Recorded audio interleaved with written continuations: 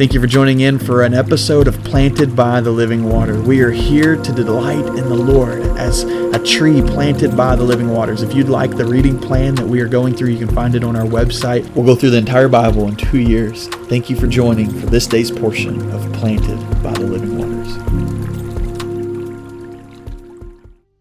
Today I want to talk to you about the beauty of our salvation and the fact that it's been a promise for all of eternity. It's a new covenant is what we refer to it as. It's God made a covenant with Abraham, and we see a covenant with Noah and Moses, and this really one theme, this one covenant throughout all Scripture, that God will be our God, and He'll be our God, and we'll be His people. And we see this new covenant, this really more so fulfillment of this covenant, when we realize that this was never something we could do on our own, but it was something God was going to do. And the blessing of salvation being something that God does, that something God saves us in, is so beautiful when we truly understand that we couldn't do anything. Like, we were hopeless and dead without Christ. And when that sets in, then we start to understand the beauty of our salvation. I think at times we think we are saved because of something we have done. And man, that's a slippery slope, because then you're going to start taking credit for your salvation, and then it just becomes a work that you've done, whatever that work is,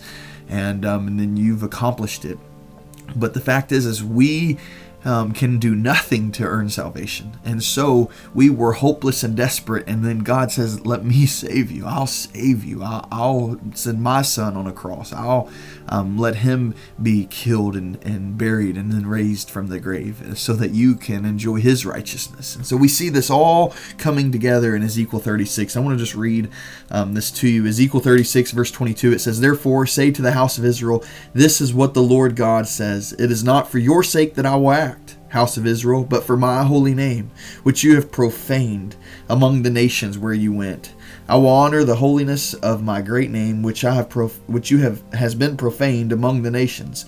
The name you have profaned among them, the nations will know that I am the Lord. This is the declaration of the Lord God. I will demonstrate my holiness through you in their sight." He says, this is not because of you, and it's not for you. This is something I'm doing because you've profaned my name, but I'm going to greatly magnify and exalt my name and lift my name, that they will know that I am the Lord. Verse 24 says, "I will take you from the nations and gather you from all the countries, and I will bring you into your own land. I will also sprinkle clean water on you, and you will be clean. I will cleanse you from all of your impurities and all your idols. I will give you a new heart and put a new spirit within you. I will remove your heart of stone and give you a heart of flesh. I will place my spirit within you and cause you to walk in my statutes and carefully observe my ordinances. You will live in this land, and you'll tell your ancestors that you will be my people, and I'll be your God, and I'll save you from your uncleanliness." And so he goes on and he says, look, I'm doing this for my name's sake. I'm going to give you a new heart. I'm going to take the heart of stone out. I'll give you a heart of flesh. I'll put my spirit in you. I'll cleanse you.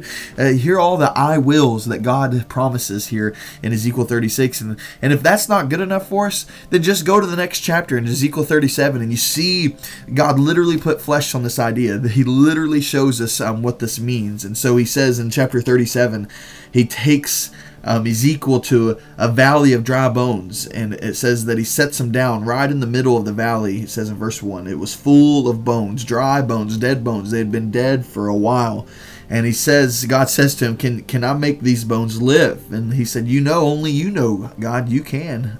Only you know, though. And here's what it says in verse 4, though. It says, he said to me, prophesy concerning these bones and say to them, dry bones, hear the word of the Lord. This is what the Lord God says to these bones. I will cause breath to enter you, and you will live.